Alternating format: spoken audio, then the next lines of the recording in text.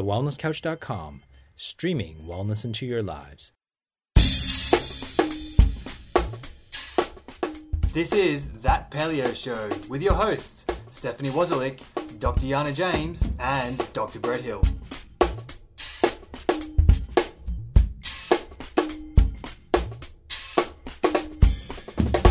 Welcome to That Paleo Show, making the paleo lifestyle easy and accessible for everyone. I'm Stephanie Wozlik. I'm Dr. Yana James. And I'm Dr. Brett Hill. And this week we're talking about the potentially controversial topic of fat. So I know that throughout the past few decades, I guess it is, that we've all been told to avoid fat. Fat makes you fat. It causes increased cholesterol. And what we do know is that actually fat is a very efficient source of energy. It's the highest and densest source of energy compared to protein and carbohydrates. So today we're going to tell you about why we love fat and why these myths are really not in fact true, and they are exactly myths. Yeah, it's interesting that it seems like almost every episode we're talking about something controversial, but it's like, well, this is stuff that's ancient, and we've decided to make it something different, and now we're just getting back to what it always was, right? So yeah, I love the quote from Rob Wolf when we interviewed him, and he said that the paleo diet was a fad since 40 million BC. Yeah, I just love that quote. It was fantastic. Yeah, the oldest fad diet. Yeah, love to have that on a shirt. That's good. So there are lots of different types of fat, right? So some are good, some are bad, some are solid, some are liquid. And I think, to me, the most important thing to remember is that the ones that are liquid are meant to be liquid, and the ones that are solid are meant to be solid. And we shouldn't be interfering with them and trying to make them something they're not. So by that, I'm talking about like your margarine and your olive oil spread and that sort of thing. They're not normally a liquid at room temperature, but we've done something to them as humans, and it's hydrogenation, to make them a solid, to make them more convenient for us to use. And that actually causes a lot of damage when we consume them. Yeah, and so there's this whole myth, isn't there, around fats, around, I think you said it just at the start there, Steph, about fats making us fats, and it really sort of came in the 80s, and we had some research, perhaps not the best research or good research, but we had some research suggesting that this consumption of fat was the big problem, and I think really, we've really got to the stage now where we've pretty well dispelled that. I mean, we've had, a couple of decades now of telling everyone to reduce their fat, to go low fat this, low fat that. And what we've seen is an absolute explosion in obesity. I mean, we now know in Australia, if we look at overweight and obese people, then it's up around like 66, 67% of the population, right? So it's now the norm in our society to be overweight or obese, which is pretty scary when you think about it. So, we've had this revolution around fats where we said, no, fats are all bad, we've got to get rid of them, we've got to get them out of our diet. We see that when you look at the food pyramid and you've got that tiny little triangle right up the top, which says, just have this tiny little bit of fats, which is, quite frankly, just a bit crazy. And so we're realising now that, hey, maybe we got that a bit wrong. Like, there's a lot of research now coming out, and we're now talking about why fats are good for us and why fats are awesome. And so I guess a big part of this conversation is cholesterol, because we've had this huge fear campaign around cholesterol, and cholesterol being the bad guy because cholesterol is so closely correlated with heart disease. And I thought, on the weekend we just had our wellness summit for the Wellness Couch, which incidentally was awesome. Fantastic. And so if you're interested in that, there's going to be videos available on the Wellness Couch website where you can check that out. And there's going to be another wellness summit coming up in Melbourne in August, which I am just so excited about because the weekend just blew me away. But one of the great things I thought from the weekend was Dr. Peter Dingle's presentation, because he is just a ball of energy. He just got up there and just like lit up the room. He was going off and it was fantastic. And the great analogy he had was, he said, look, cholesterol is kind of like a Band-Aid in your body. When there's been some damage there, when you've been not eating the right stuff, causing some damage to your arteries, then cholesterol is actually the healing molecule that comes along. Your body actually releases this cholesterol there to Band-Aid over it, to patch it up, right? And so it's a bit like kind of looking at a cut on your arm and going, well, every time I get a cut on my hand, shortly after there's a Band-Aid there. So it must be the Band-Aid causing the cut on my arm, right? Which is kind of ridiculous, isn't it? Right? And so I just thought that was a great analogy as to why cholesterol is actually not the bad guy it's made out to be, that actually it's pretty good. Yeah, and cholesterol, when we look at hormones, which run pretty much every function in our body has some interaction with hormones somewhere along the way. hormones, the basic building block for every hormone in your body is cholesterol. It's a cholesterol molecule. So we really need that stuff in our system. It's not something we should be avoiding. And in fact, the damaging cholesterol, and there are good and bad types of cholesterol, but the damaging one is the one that our body produces in response to the environment as opposed to what we're actually consuming. So it's not consumption of cholesterol that's harmful. It's when our body makes it, and it makes it as a defense mechanism. Just like you said, it's that Band-Aid. Yeah, and it's so important in terms of all those hormones in our body. Like it's the precursor to all those important hormones. It's also so important in terms of our brain and our brain function, right? Absolutely. And so it's not surprising that we're now seeing studies that, you know, when people are on those cholesterol lowering medications, then we're seeing links there with diabetes. With depression, I meant to say. We're seeing, you know, links there with Alzheimer's. We're seeing links there with all these different conditions of the brain because we're actually denying our brains the fats and the cholesterol that it needs.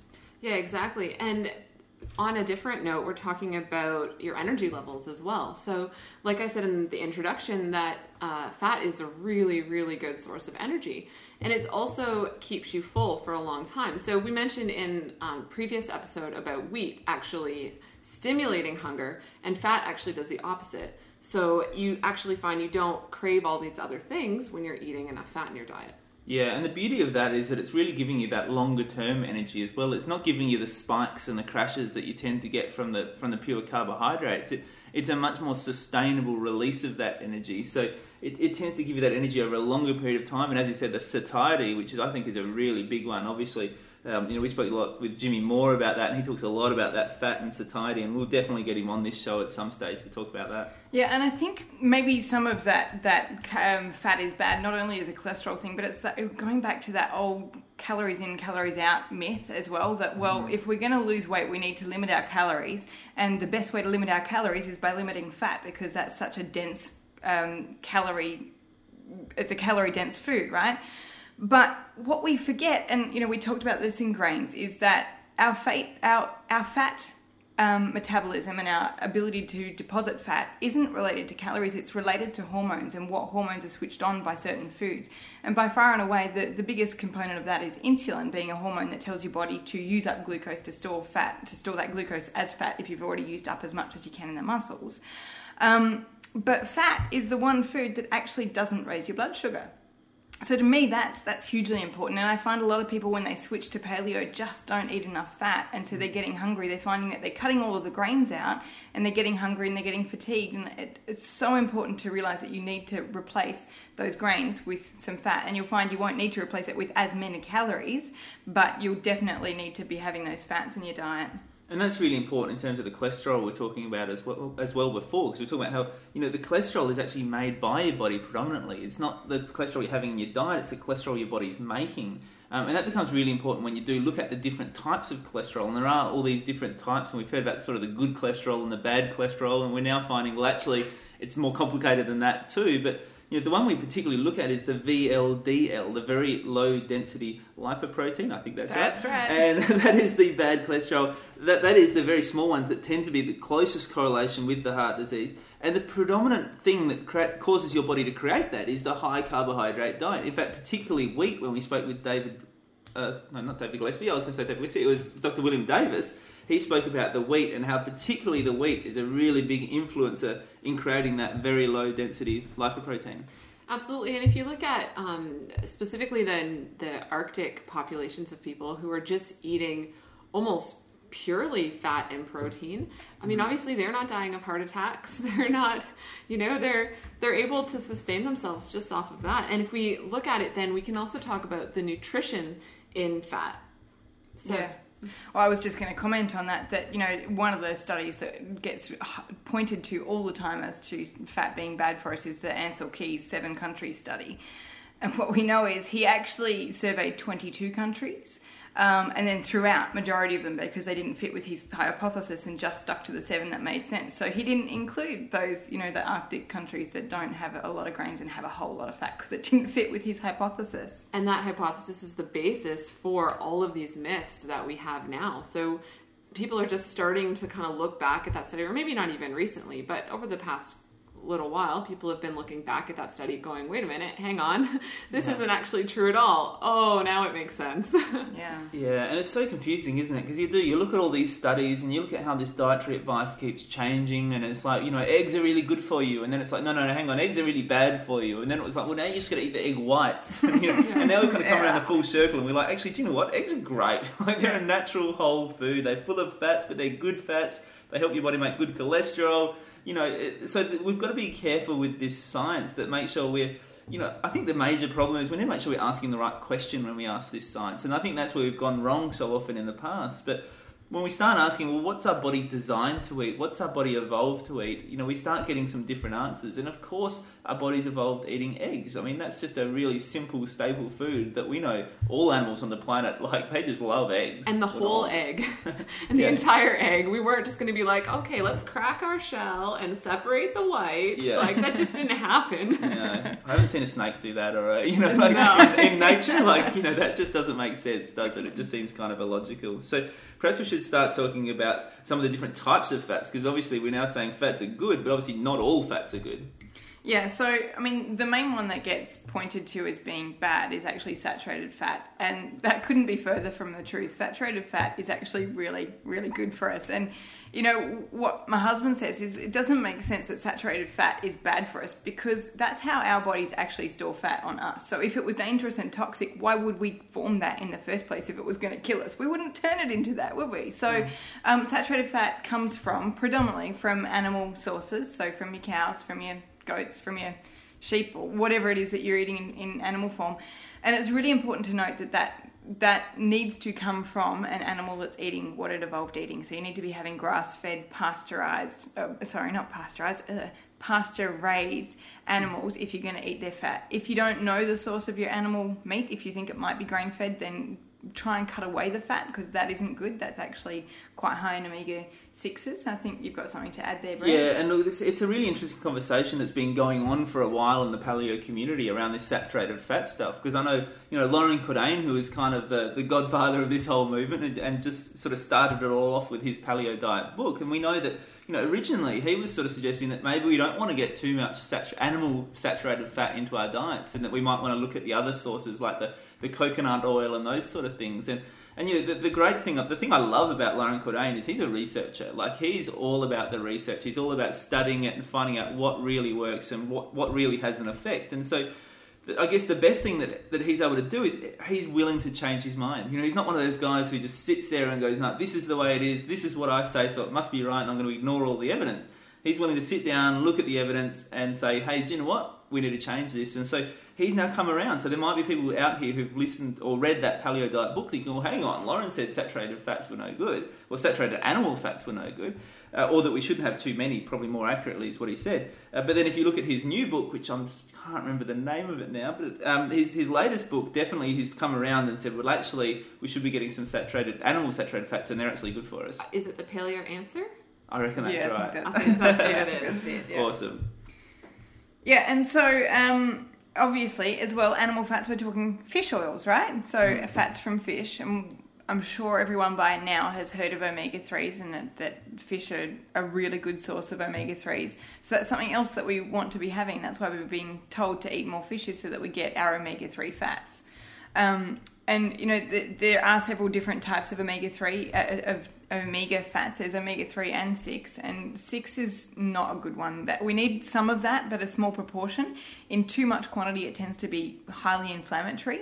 And as we've said in previous podcasts, most of our chronic diseases are an inflammatory-based disease, so we want to be avoiding anything that's going to ramp up our inflammation process. Yeah, and those are the ones found predominantly in grains. I know there's some in olive oil, which we'll talk about later.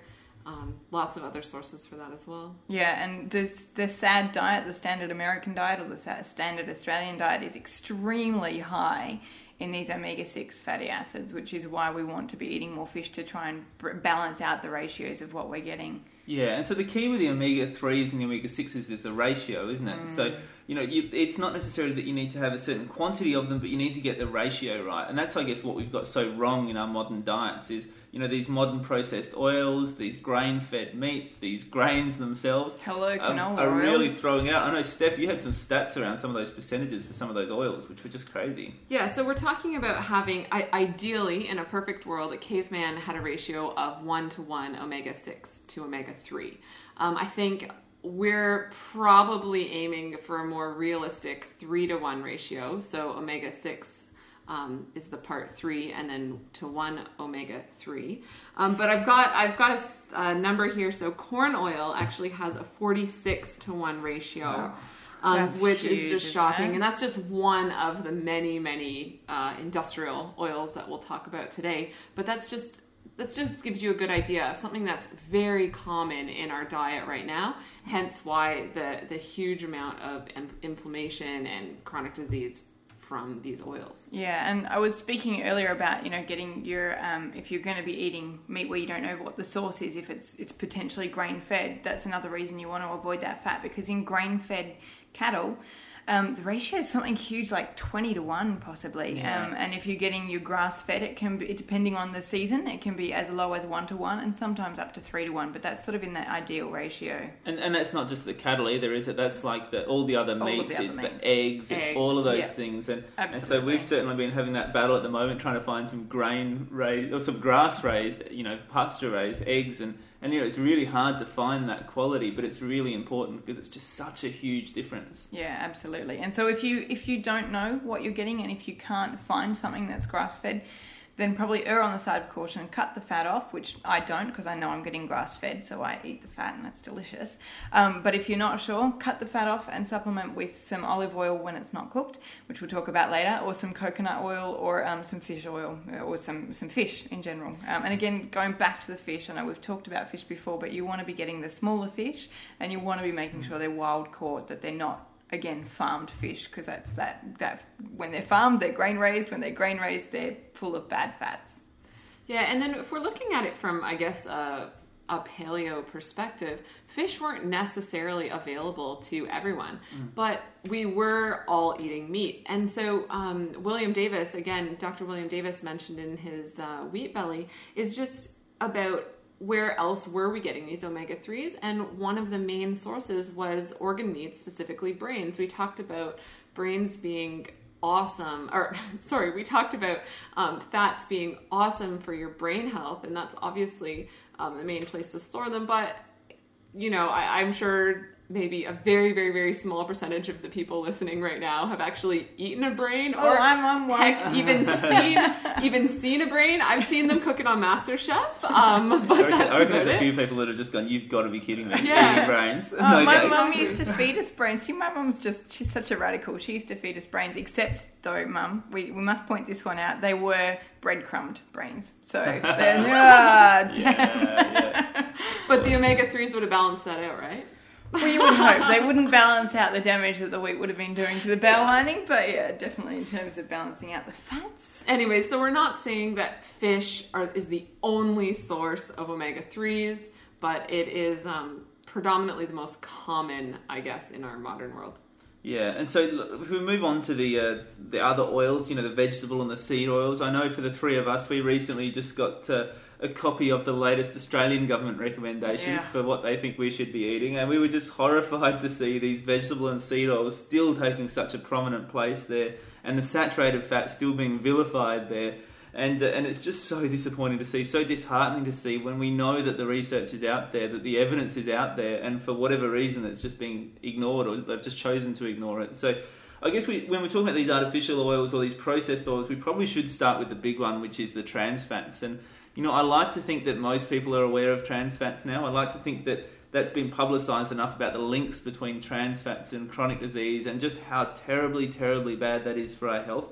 But, we've just been talking as well about how, there's some sneaky ways to hide that as well. So make sure that, first of all, that you are aware of trans fats. And a lot of the time people are aware of trans fats, but they're not aware just how much stuff it's in. And particularly in Australia, it's in so much of our processed foods. Just about so many of the foods you buy on the supermarket shelf, they've got trans fats in them. It's just scary. but also that they're starting to now label it as different things. And so, you've got to look out for hydrogenated or partially hydrogenated oils.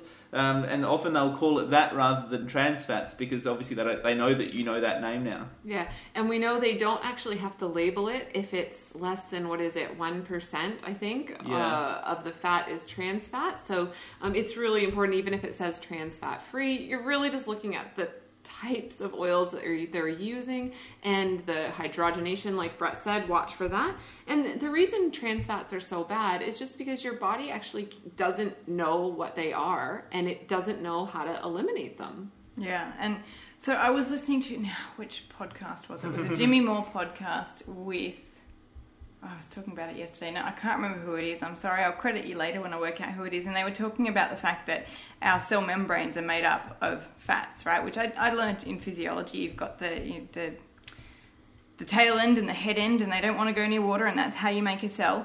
And what happens is that the body can take on those trans fats and those polyunsaturated fats and those monounsaturated fats to form the membrane of your cells. But because the hallmark of those is that they've got bonds that aren't actually being used up, so they're able to be interacted with. And so oxidized is the word that they tend to use. And so that means that those cell walls, instead of being nice and strong and pretty inert, are then susceptible to being damaged from outside things. And we've got so many toxins in our environment. And so they were actually highlighting that could be something to do with the rate of melanoma that we're seeing in, especially, in Australia, we're seeing a high proportion of melanoma. And it's just that the cell walls are made up of stuff that can be damaged when it didn't used to be able to be.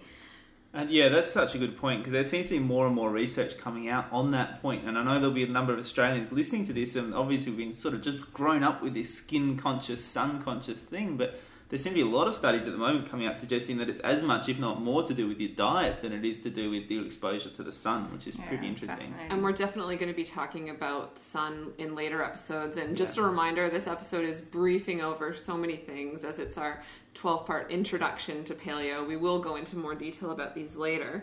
But another problem with the oils is how we're processing them, but also how we're cooking them. So it's important to note the smoke point of your oils. So I think maybe we should just quickly go through a list of all the bad oils, the oils that you should never, ever, ever eat. Yeah, so one of the ones that is just huge in Australia is canola oil, right? And I mean, the way that when I was getting into paleo, I tried to think about it was, if I could work out how they would get an oil from this product, then it was probably okay. Like coconut, that's a pretty oily thing. You touch it, you can feel the oils on your hands. Olives, you touch that, you can feel the oil on your hands. Your nuts, your macadamias, your avocados, when you touch them in their natural state, they're kind of oily and greasy. But canola? No. Yeah. Vegetables? What vegetables other than eggplant do you know that are oily? And that seems to be only when you cook it anyway. Another one is rice bran oil. That's been very vogue of late, and people are loving getting into that rice bran oil. They've done an excellent marketing campaign on how good it is and how healthy it is, because it's cholesterol free.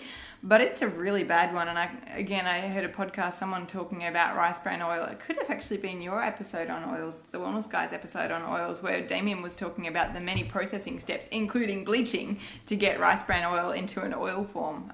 So many chemicals happening there. Yeah, that was a really good one on the Wellness Guys, because I know Damien was actually someone who had previously recommended rice bran oil, and so he'd then done some more research into it, and he was very honest about the fact that, and once again, all credit to him to say, hey, you know what, that wasn't quite right, and I now know better, and here's the best advice for you. And so we sort of touched on the smoke point to the oils, because that's really important. Because what we know is a lot of these oils, we all know we've been in the kitchen cooking and these oils are smoking, and you've got to have the overhead fan on to try and and what we now know is that when that's happening, that's producing carcinogens, right? That's actually producing cancer-causing agents in the food, and that's not a good thing. So we need to start looking at foods that are oils that are much more stable, and that's why we're going to talk about some oils in a sec that are much better for cooking with. And one of the major reasons for that is that they just have a higher smoke point. And then also the other thing, as we mentioned earlier, is the omega-6s that are in these oils. So we know that these vegetable and seed oils are really high in omega-6s. We seem to get so obsessed. It seems to me the only reason we're saying they're good is that they don't have saturated fat in them. Like, that seems to be their only positive. And we now know that that's actually not a positive anyway. But what the negative is that they're full of these omega-6s. They're really inflammatory, which, as we've said, is just linked with all of those chronic diseases. And I think there's a new book out. I just was in the airport and I saw it everywhere in the airport called Toxic Oils by David Gillespie. And Nice. we haven't actually read it yet. We've heard a lot about it. So if any of you have actually read it, post on our Facebook and let us know what you thought of You've it. just jogged my memory. It was David Gillespie being interviewed by Jimmy Moore about the membranes of cells. So there you go. There you go. And definitely stay That's gonna tuned be a because good we one. will get David on this show later on and we'll get really into the detail about those oils. Definitely. So now we're going to kind of talk about all of the oils that we love and use on a daily basis. I don't think any of us would be anywhere if it wasn't for coconut oil. Yeah.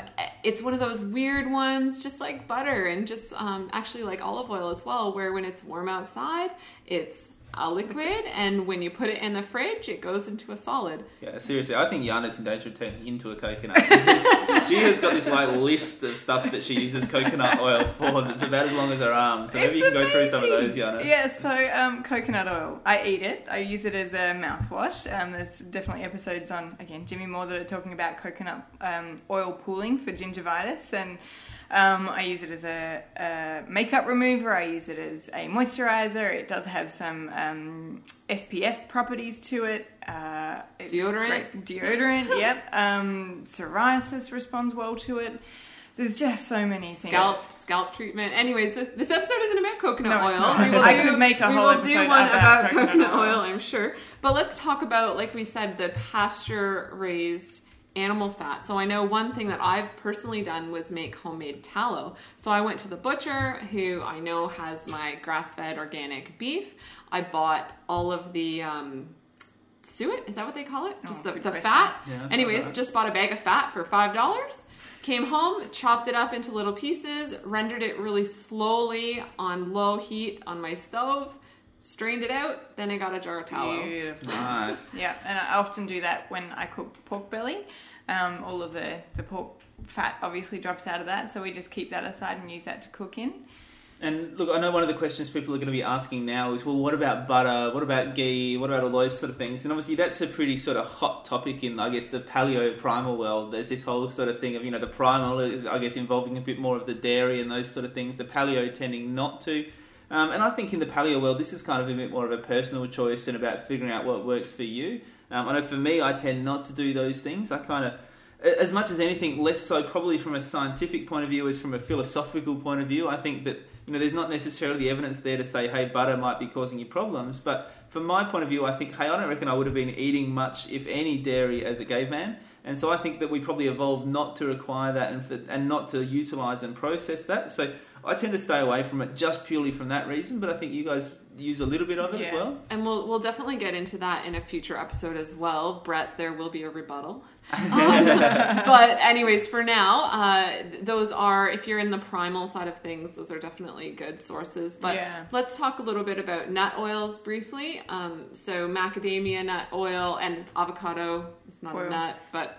Or is it a nut? Anyways. No, I don't think it is. Avocado oil. And we mentioned briefly about olive oil. And now olive oil and these nut oils are really important. They have a very low smoke point. So even though they are very healthy and satiating to eat, it's important not to cook with them because you can, like Brett said, you cause this this breakdown and it turns into the toxic carcinogen that none of us really want. Do either of you know about macadamia oil? I was under the I'm pretty impression sure it was okay. Macadamia oil is okay to cook with as long as you're Low cooking heat. at low heat temperatures. Exactly, yeah. So Yeah, you've yeah. got to be really conscious. Basically, the rule is as soon as it starts to smoke, Toss then it in the you're garbage. going to stop doing it. Yeah, and there is a lot of evidence to suggest that most of our food should be cooked on a lower heat, not like scorching high. I know in William Davis' book he talks about AGEs, which is advanced glycolation end products, and that seems to be formed when we're cooking things at a high heat and charring stuff off. So, you might want to look into that a little bit more. I personally make my own ghee out of grass-fed butter because I don't trust that the ghee in the supermarket is from a cow that's been eating grass. So, but that's all stuff for another time. And fish is another one. It is important to cook at low heat and not Yes, to overcook definitely. because you will denature those really delicate omega-3s. But moving on, we're just going to go through kind of some meals in the day and how we incorporate fat into those meals. So I'm going to start with breakfast. One thing that's delicious and we've talked about before is smoothies.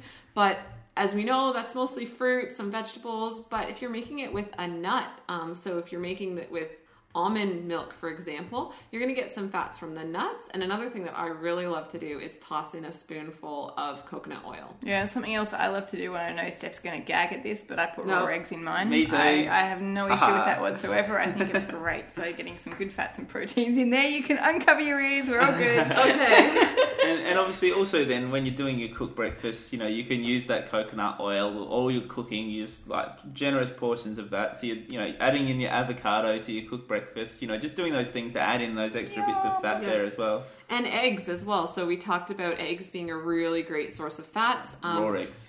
No. Sorry guys, I've told you before, I do not do well with these things. And it's not to say that I don't eat them, because I do. I just don't like to talk about it. So, moving on, cooking those eggs less rather than more, gently cooking them. You don't want them bouncing off the floor. Yeah, is a really good thing to do. You know what? Have a steak for breakfast. That's what I do. No. Steak, sausages, bacon, lamb chops, whatever you want. Have those for breakfast. Yeah. So maybe moving on to lunch then, I guess common lunch food would be a salad. We've talked about a lot of things that you can add into salads. So again, the nuts, the avocados, some boiled eggs, and mayonnaise or Caesar salad dressing, or all those things are made with raw eggs, which I eat. And or as a salad dressing, add some olive oil on top. What I did today, I did olive oil, coconut oil, and apple cider vinegar on top of mine, which is going to be awesome when I get to eat it. Oh, and some cracked black pepper. With the mayonnaise, I have yet to come across one that's in a store that doesn't have soybean oil. Sorry, I meant homemade oil. So mayonnaise. Make it at home. I found a combination of macadamia, avocado oil, and coconut oil and olive oil to be the best, because each one of those on their own tends to be a bit overpowering the flavour. So I just sort of mix it up depending on what I've got in the house. So many recipes hundreds online. of recipes online. And it's so easy. Yeah. And so dinner is probably the most obvious one. We've talked about the fats on your meat. And again, you can roast any sort of vegetable or toss any sort of vegetable in your oils. Coconut oil is the one we use, or again, the tallow or lard or whatever we're talking about here. And then a nice little treat to end us off today, our dessert treat. I have this in the fridge right now. I just literally blended some blueberries and some coconut oil together, put them in the fridge. They harden up into little snacks. Do not use frozen blueberries, as I discovered today, because it just hardens coconut oil and you have to wait till the next morning to finish blending it. And I love to use the coconut milk as well. Like, you can use that for so many different recipes where you perhaps otherwise you would have used the cream or the dairy or whatever. You use the coconut milk, the coconut cream, and that's just beautiful in desserts. My favorite is like parsnips or any sort of root vegetable blended with garlic and coconut milk. Oh wow! My favorite is we have like billions of blackberries at home, so we do frozen blackberries like blended up into like a sorbet with coconut milk, and that is just awesome. Yeah. So if you're trying to make Steph's coconut oil thing, don't use them frozen. But if you're trying to make a sorbet, use the coconut milk and frozen berries. Amazing, absolutely brilliant. So that's all the time we have for today. Like I said, we are going to go through these things in more detail in future episodes, but hopefully we gave you a really good start today on how to incorporate fats into your diet. So until next week, check us out on Facebook, share your story, and help to grow the Paleo Tribe worldwide. This has been a production of TheWellnessCouch.com. Check us out on Facebook and join in the conversation on Facebook.com/The Wellness Couch. Subscribe to each show on iTunes and check us out on Twitter. The Wellness Couch, streaming wellness into your lives. Hi, this is Dr. Lawrence here, co-founder and co-host of The Wellness Guy Show. Well, it's been electric since our very first Wellness Summit has now finally come to a close on the Gold Coast, and the wellness community wants more. That's right. Well, get ready, because our next summit is actually going to be coming to Melbourne, Australia, and we'll love you to come too as well. The Wellness Guys will be there, plus the Up for a Chat girls, Cindy O'Mara, Kim Morrison, and Karen Smith, and some super special guests as well, which we'll be announcing very shortly. It'll be 10 hours of powerhouse wellness that you don't want to miss. So simply go to thewellnesssummit.com. See you there.